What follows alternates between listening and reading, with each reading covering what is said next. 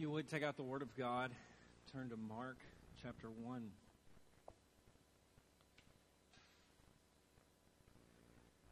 I'll look at verses 35 through 45 of Mark chapter 1 as we begin our sermon series we continue our sermon series through the book of Mark.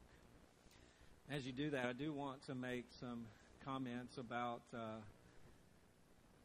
Tuesday. Everybody knows what's coming, Tuesday. We live in a country where we have the freedom to exercise certain liberties, and we must do so as Christians. We witness the gospel at all times, including when we are in the voter's booth.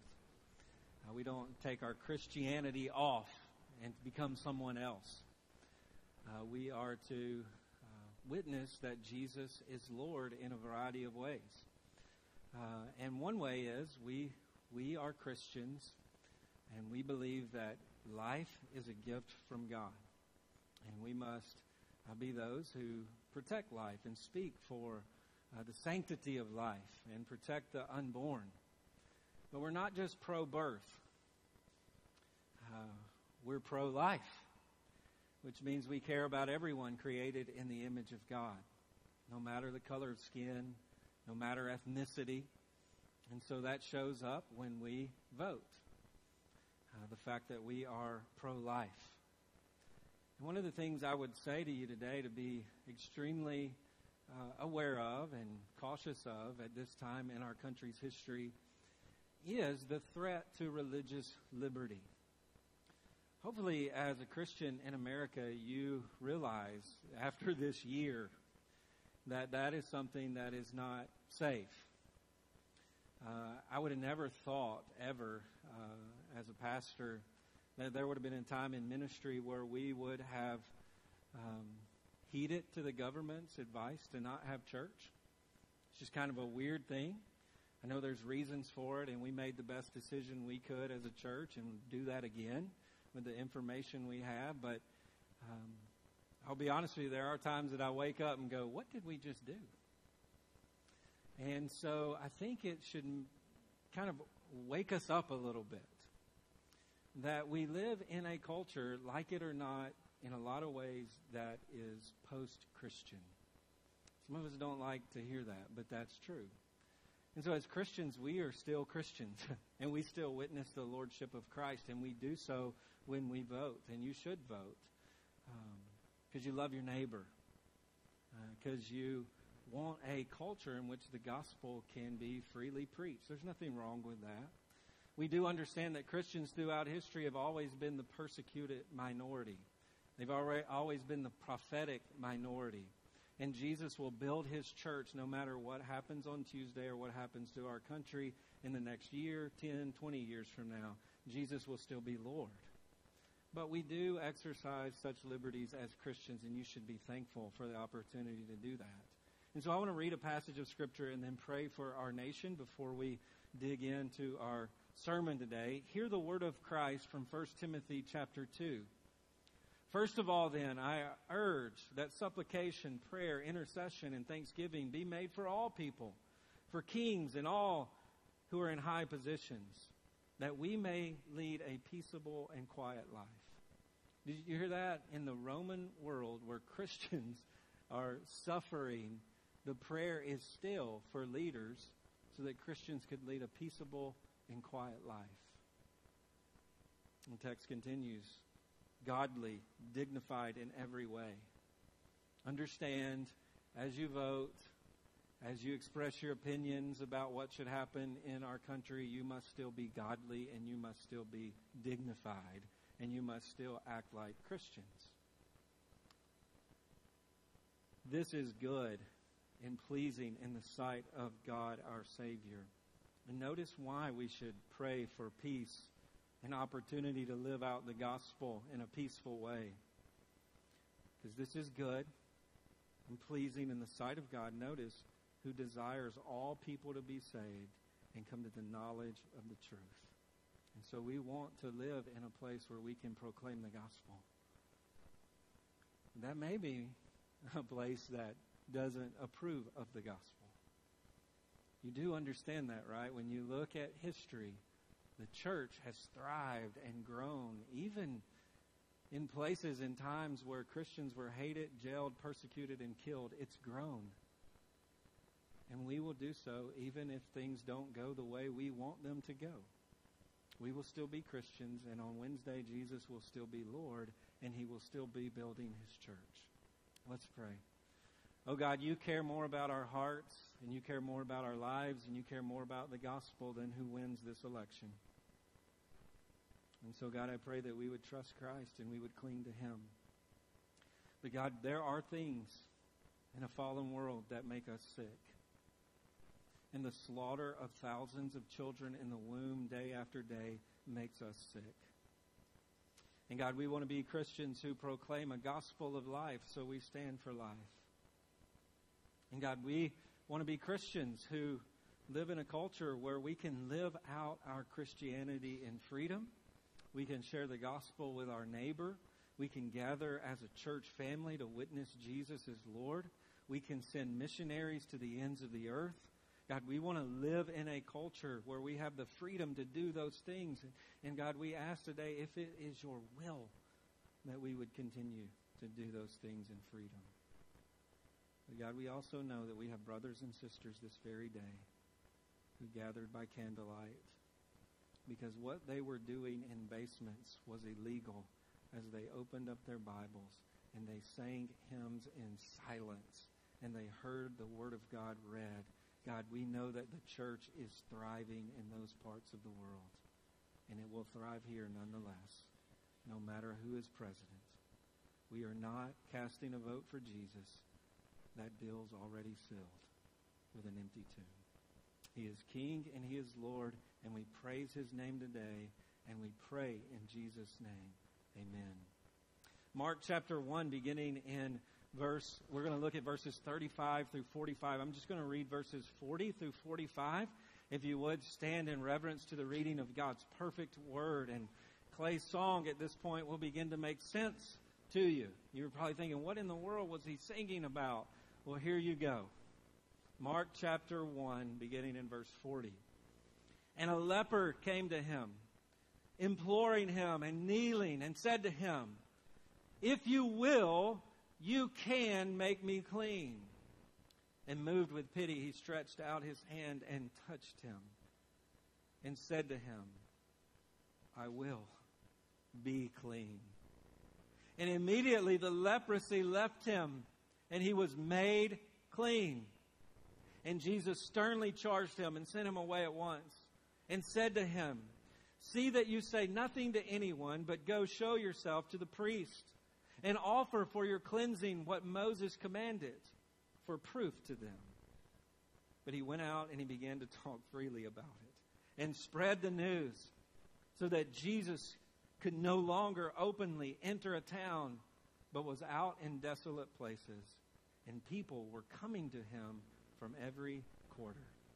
Oh God, I pray today that you would teach us by your word, and that it would be your word that makes us clean and whole today. God, that we would come in here today and we would stop trying to make ourselves clean. And we would understand that it is only the blood of Christ, and it is only by the power of your Spirit that we would be clean and acceptable before you. Oh God, teach us according to your word, and change us by the power of your Spirit. In Jesus' name we pray. Amen. You may be seated. Well, a skin disease or something like that is probably one of the worst things a teenage boy could have to endure during the teenage years. But along with other struggles that come from just being an awkward teenager and having to go through high school, I spent at least 1 year of my life trying to rid my hands specifically, of the spread of some kind of warts that began to grow on my hand. And I know it's disgusting. It's going to get a lot more awkward, so just bear with me. I'm not sure where these warts came from, but at one point I could count literally on both hands 50 little small, what they call planter's warts that were just growing on my hands. And these things were extremely painful. I played sports. I was involved in athletics. And there was times where I dunked. Yes, it was on a 10-foot goal. Dunked. No, it was a lowered goal in my backyard. And I would hang one of those warts on the rim, and it would rip off. There were times where I'd be working with my dad, and I would be doing something, and it wouldn't be blisters would come up on these warts, and they would become infected, and it was extremely embarrassing. It was extremely disgusting. And so you can imagine, as a teenage boy, I was trying not to give anyone high fives, trying not to shake hands at church, and wasn't going to hold any girl's hand at any point during that time of my life. It was just disgusting. It was nasty. I was always reminded about it. And my mom, who was a nurse, we got extremely desperate at times trying to get rid of these things. I had medication. I took medicine for viruses and had all of them frozen at one time on my hand, and my hands were wrapped up. I was even told if you wrap them in duct tape, they'll go away. So at one time I wrapped my hands in duct tape, and they didn't go away. Then I was told this old wives' tale, I think it was from a lady at church, that if you hide a rag, like make a wish or something, and hide a rag, that these warts would go away. So I would hide rags all over the house all the time, trying to get these things to go away. But one of the strangest moments that happened, and I didn't think this would happen to anybody else until today, and I found out this same thing happened to Tyler King. His dad told me a story almost exactly like what I'm about to tell you. I went to a church. I was visiting a church with a friend, and my friend's mom said, "Oh, you have to meet Mr. So-and-so, because he can get rid of those warts on your hand." And I remember thinking, how do you even know about these things? And that's how you're going to introduce me to people at your church? Here's a kid. He's got a bunch of warts on his hand. Here, let's go meet Mr. So-and-so. He can get rid of those disgusting things. It was just extremely odd. She walked me over to a little old guy. I remember he had a cane, and he sort of shuffled up to me, and he grabbed my hands, and he rubbed my hands, and then blew on the warts, and then turned around with his cane and shuffled off. And I thought, what in the world just happened in this little country church? Was this some sort of Benny Hinn moment out here in the middle of nowhere? It was really odd. It was really strange to me. And I began to read about it and try to figure out what in the world that guy thought he did. And I came across, it's actually an ancient voodoo practice. And this guy thought he was a wart charmer. And Tyler King's dad, Bo, told me that you have to be the seventh son of a seventh son, and you have the power to rid people of warts. And you blow on these warts, and you blow them on someone else. And so several months later, I had surgery that sort of rooted out one of the warts, and the rest of them went away. But I always thought, was it the surgery that made the warts go away? Or was it the wart whisperer? Was it the voodoo wart charmer that blowed these warts off of my hand? Now, I realize, because of the first service, you actually are more engaged in that story. They just sat there really awkward and weirded out by the story. I realize how weird that whole story is to you.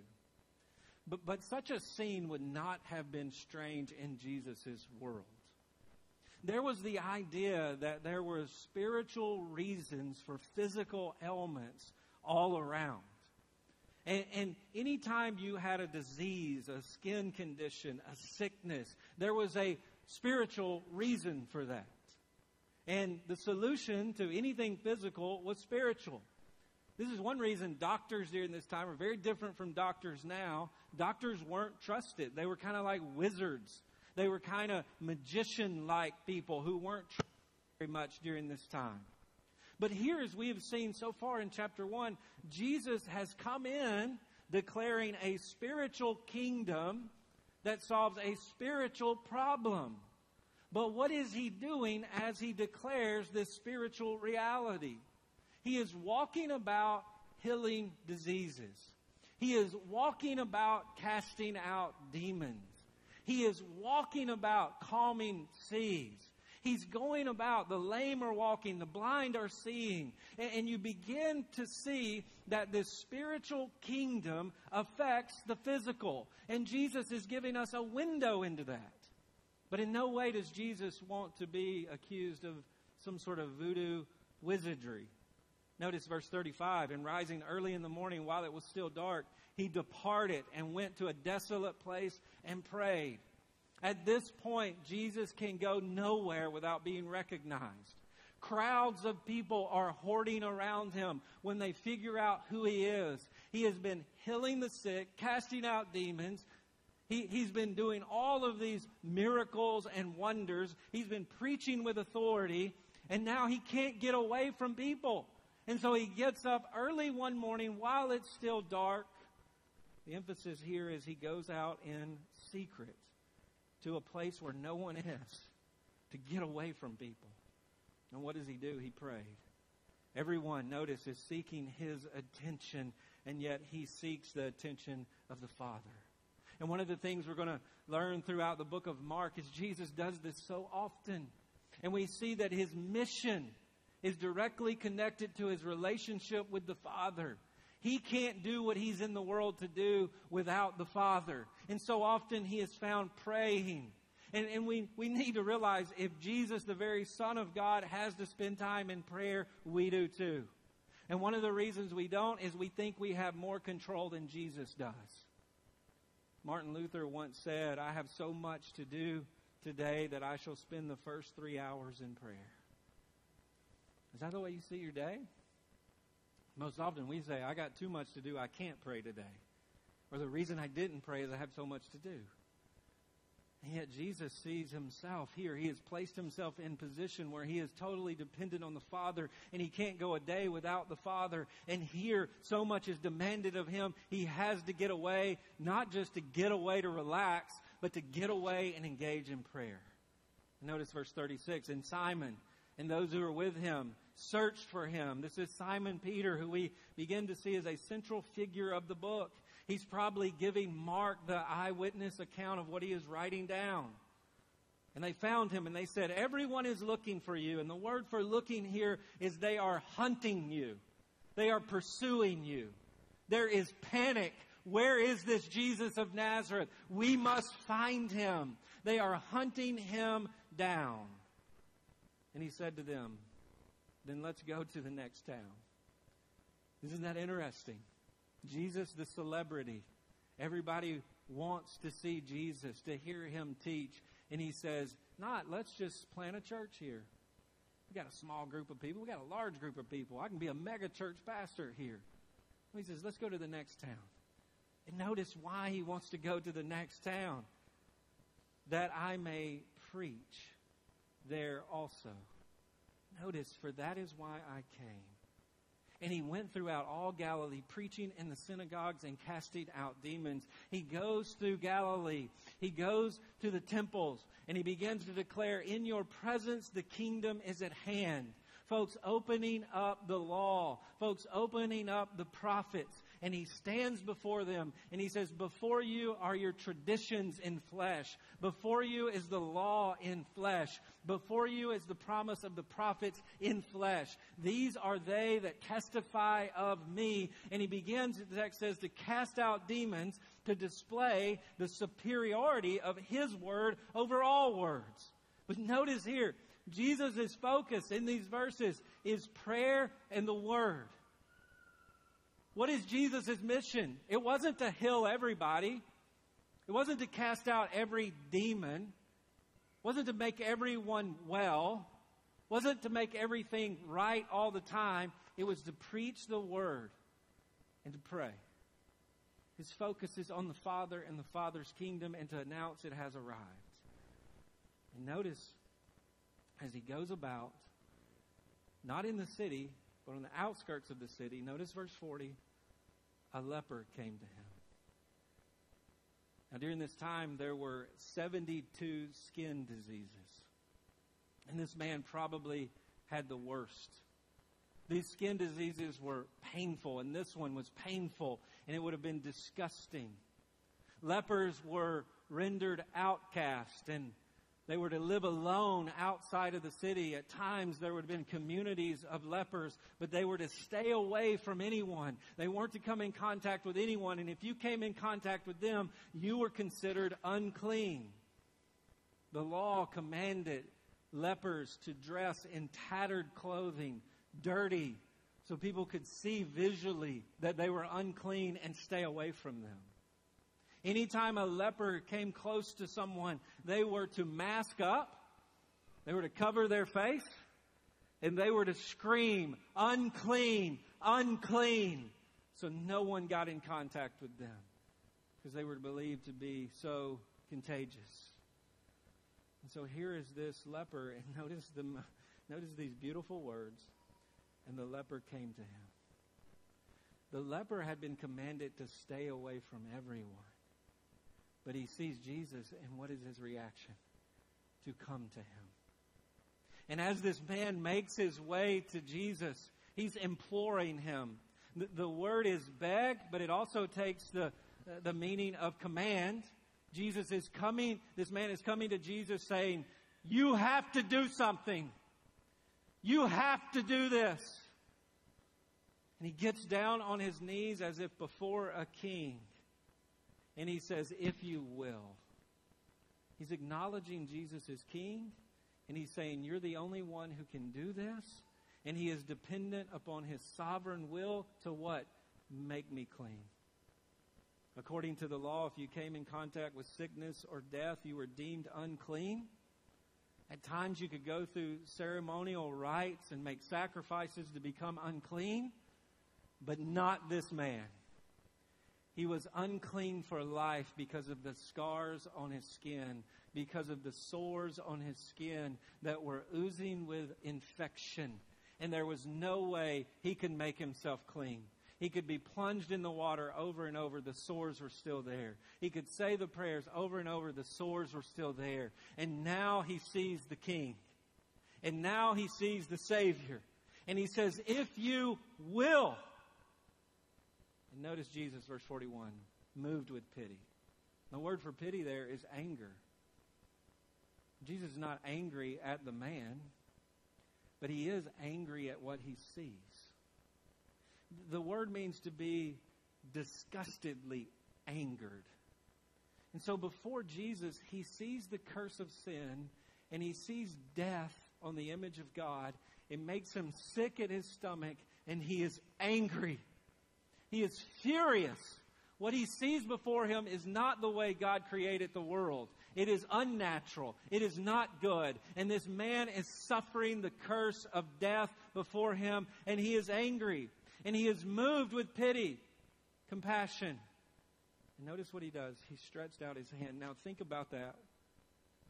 I imagine the man, as he saw the Savior reach out. "If you touch me, you will make me clean because you're clean." And I imagine as he saw the hand of the Savior, he flinched. Because he had not seen anyone reach for him ever. No one had reached out to touch this man. And yet the hand of the Savior is moving toward him. And I imagine he flinched a bit. He hadn't experienced that in many years. And then these beautiful words. He touched him. There have been times this week that I read that and just wept. Talked to Clay this week reading this. He said, I was overcome with emotion reading that. If you understand what this man has gone through, he has not experienced human touch in years. And now the most pure hands ever. Clean hands. Inherently clean and pure. Touch him. And notice Jesus said, "I will. I am willing. Be clean." And immediately the leprosy left him, and he was made clean. The sores oozing with infection began to reverse their natural course, and now this man stands before him whole and clean. And what we see here is the purity and power of the kingdom to reverse the curse of sin. In Genesis chapter 1, God creates everything and he calls it good. And it's good because it's under his complete authority and rule. And then we see in Genesis chapter 3, Adam sins. Adam rejects God's good rule. And so God curses the world with death, meaning He restrains temporarily His rule. The goodness is taken away. God is still sovereign. He's in control of that, but He allows death to invade the world so that we experience a world separated from His goodness, separated from life in Him, separated from His rule that brings about complete order, complete purity, complete life, goodness without anything bad. We experience that in this world. That's why we have death. That's why we have disease. It's because not everything is under God's complete rule that brings about life. He's still in control, but He allows us to experience chaos. This is why cells in your body will begin to attack each other to destroy your body. This is why we live in a world where there is uncleanness in the air. Viruses float in the air. This is why we live in a world where the body at some point stops working and we experience death. And God allows those things to happen because sin has been brought into the world. And yet here's God's holy King. Jesus has come into the world to establish His rule again, to establish God's good rule, to establish God's rule that has order in it. And we see that as He heals disease, casts away demons. Those who are blind, they can see. As we see those things, what we are seeing is God's holy King bringing us back under God's rule and giving us a picture of what it means to live again under God's pure and holy rule. And yet He walks upon a man here, and this skin disease is literally a sign of the stain of death attacking the image of God that He created. Experiencing death. This man's body is a display of the curse of death. And it makes the Savior sick. It makes Him angry. Think about the years and shame and disgust that this was the lot of His life. Washing these wounds night after night, weeping, why have I been cursed this way? Because He lives in a world cursed with sin. Same reason some of us endure sickness and disease. It's not always directly because of our personal sin, but we live in a world cursed with sin and death. And the Savior reaches out, and the reign of God establishes order on His body again. But this picture of the leper reminds us that our greatest problem is more than skin deep. There's something else going on there. The reason he's enduring that is because of sin, which today is our greatest problem. We live in a world cursed with death because we live in a world where sin exists. And we who are sinners will have to live in this context of death, leading to eternal death, unless Jesus does something about it. We can't make ourselves clean. But on the cross, we see the power of Jesus' purity. The clean sacrifice, pure Lamb of God. He takes the punishment for our sin to make us clean of sin. We see His power in the resurrection. He is raised up. He is raised up from the dead to lead us into a life where there is no more sin, so there is no more death, to make us new under God's rule forever. Now that's good news for us, right? It's not just clear skin Jesus comes to bring us. It's a clear conscience. And some of us here today are trying really, really hard to have clear skin before men. And what you need is a clean conscience before God. And that only happens in Jesus. There are some of you here today, and you lay down at night, and you're not looking at wounds on your hands and wounds on your arms, and you're not looking into a body that is full of leprosy, but you lay down at night, and you think about the same sin. Why am I committing the same sin? Why do I have the same thoughts? And your past haunts you. You think about things that you have done in different seasons of your life moments where you just said, I'm going to do whatever I want to. I don't care what the Word of God says. I don't care what anybody says. I'm going to do whatever I want to. And you made a wreck of your life, and you look back on those times, and they haunt you. And what you try to do is make a rededication, a new commitment. I'm going to go to church more. I'm going to read my Bible more. I'm get involved in a small group, get involved in campus ministry. I'm going to do this or I'm going to do that. I'm just going to do better. And you don't know what doing better really means.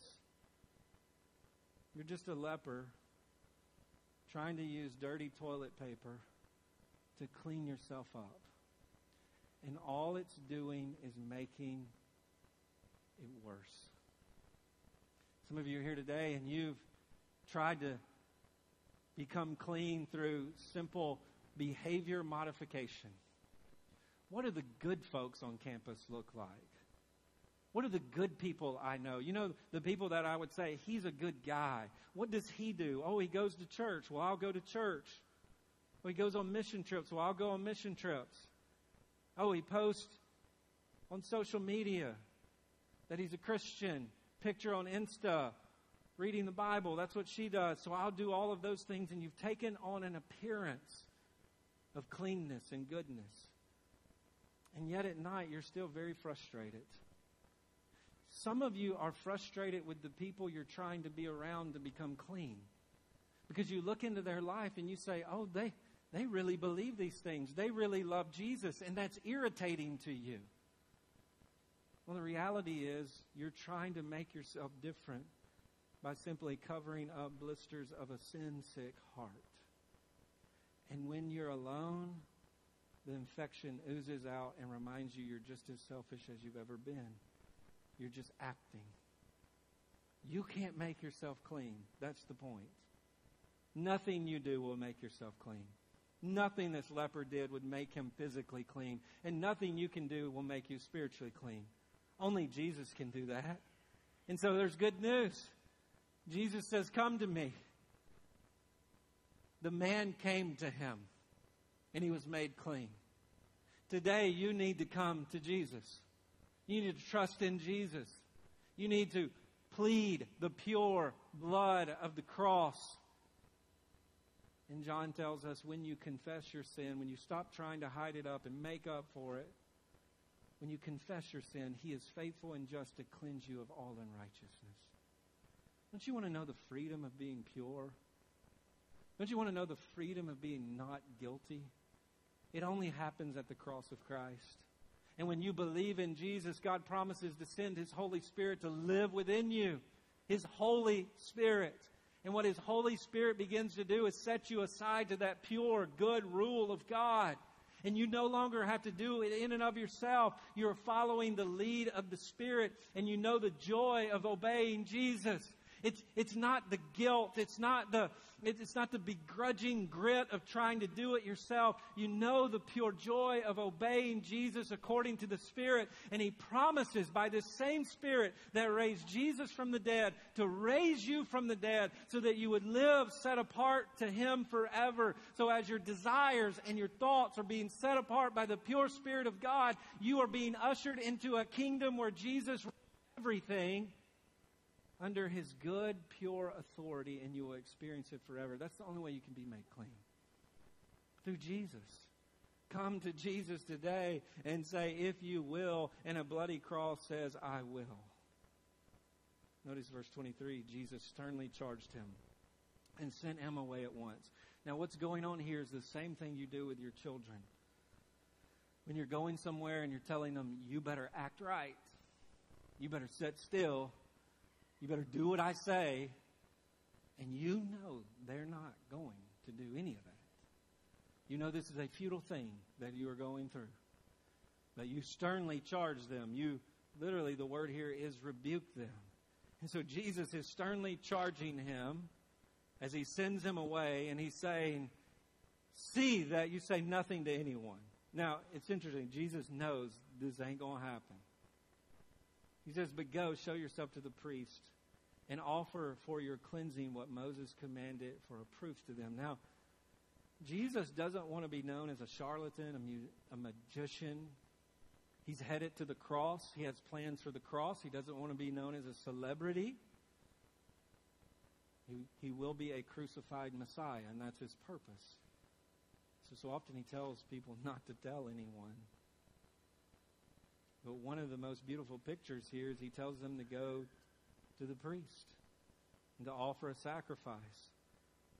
What's beautiful about it is Jesus wants this man to be accepted in his community.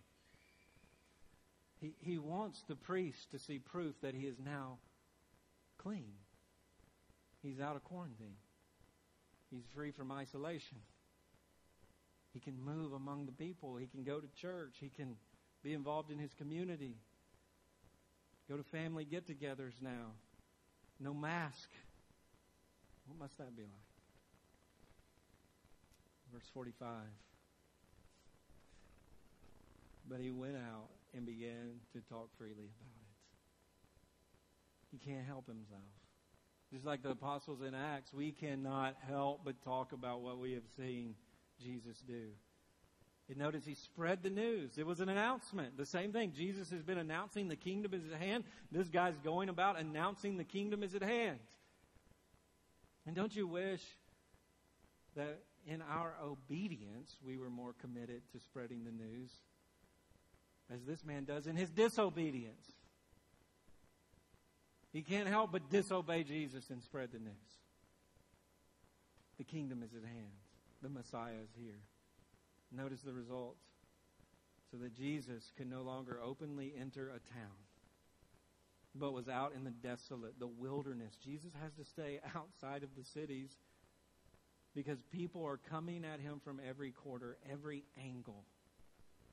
Every time Jesus walks into a city, there is a crowd of people. They are clamoring for him. Imagine him going in town after town and he's hooded up, trying not to be recognized. And then word begins to spread, that is Jesus. That's the Messiah. That's Jesus of Nazareth. That's the guy preaching with authority. Signs and wonders, there he is. And then he is clobbered with people. And in this moment, we see a bit of Jesus' humanness here. Jesus took on flesh. He became a human. And God gives us a picture into the fact that Jesus can't even control his fame. The one thing Jesus is saying, don't tell anybody. He's trying to get away from people. It gets out of Jesus' control. Can't do anything about it. And it's a picture of the fact the kingdom interrupts things. The kingdom cannot go unnoticed. If the kingdom is present, people are going to see it. The king is present. People can't get away from him. But notice Jesus willfully trades places with the leper. He goes out to the wilderness where the leper is to be, and he allows the leper to go into the city. And I'm sure the leper becomes a celebrity. Oh, you're the guy? You used to be a leper. What happened? Well, this guy Jesus, he touched me. He healed me. And I'm whole. My word, that is amazing. Will you be on my podcast this week? You need to write a book. 90 Minutes with Jesus. He becomes a celebrity. And yet Jesus is the leper. Jesus is social distancing while he's announcing the kingdom. It's at hand. Where is it? It's on the outskirts of the city. It's rejected. It's despised. It's forsaken. Outside of the city, where I used to be. He trades places with the leper. You see, some of us believe today that our greatest problem is that we're not accepted. You long to be accepted. You long for other people to like you. Some of us, to the degree that we would do or say just about anything. Our Facebook post, nice, pretty filters, always doing good things. And I want to be clear, you shouldn't post anything but the nice, good things you do. Let's don't go the other way.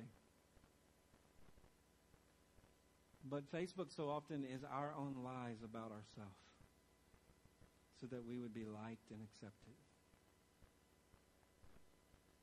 We try so hard to be cool, And all we're doing is covering up our scars. Like the leper in tattered clothing, we're just rearranging it, hoping it looks better.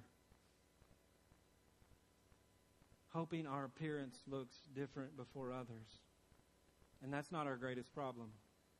Our greatest problem is God ends the story of human history with a holy city where Jesus is ruling and reigning.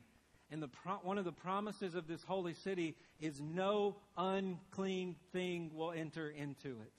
Now that's a problem for you and I because we're unclean. We have hearts that are unclean, and we live in a world that is unclean. So how in the world are we going to get into God's holy city where the good news is you can't get in like you are, but He comes to where you are? Jesus trades places with you too. The holy King of heaven leaves a place where everything is under His spotless control, and He walks into a world where sin and death are swirling all around Him. Think about this. Think about Jesus' pure senses. I imagine at times He smelled death and decay around Him when nobody else could, because He was so pure. I imagine at times He could hear the creaking of the broken world around Him that had been shattered with sin. Jesus, who is pure and holy, at night had to wipe the dirt off of His feet.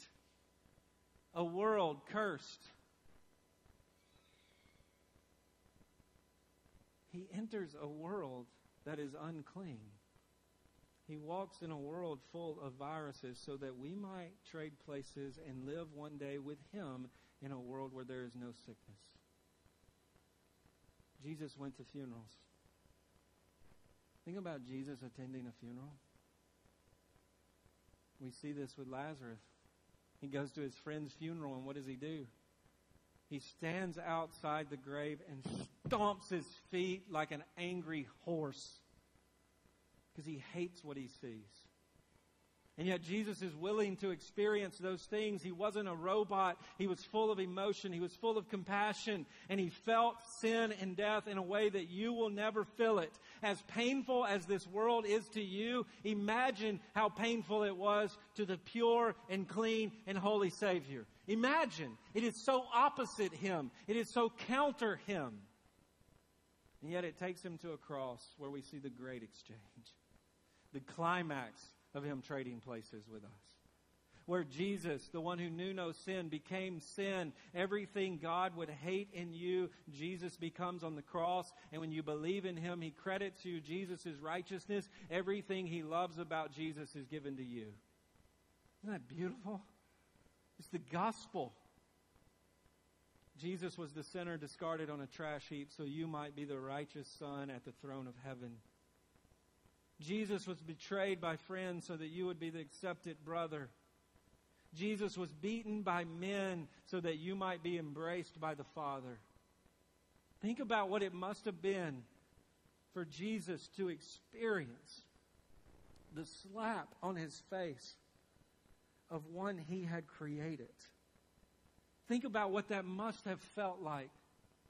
And I imagine he felt it in a way we could never feel it.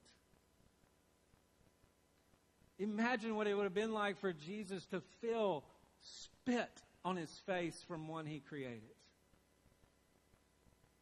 And imagine what it was like for Jesus to be forsaken by the Father and punished under His wrath. He didn't deserve it. Imagine what it was like for Jesus to trade places with you. And He does so to make you clean. He was left alone as an enemy in judgment so you would be surrounded in the presence of love forever. When He takes us to the place that He rules and reigns forever. And what's sad and tragic is many of you have showed up here today and you're not trying to get warts off of your hand. You've shown up here trying to get clean hands, but you're just as guilty of spiritual voodoo. Because you're saying prayers and you're going through motions and you just hope it works. And you're guilty of witchcraft just as much as anyone else. You see, our sin isn't mysteriously blown away. It's embraced by the Savior King who comes and dies for our sins. And under His rule with Him forever, our hands will no longer bear the scars of the curse of sin. Our hands will no longer bear the scars of the curse or guilt of sin. But it will be His pure hands that we, every now and then, will catch a glimpse of. And we will see clean, pure hands, scarred with death from the nails that ran through them. And we will be reminded it is His hands that make us clean forever.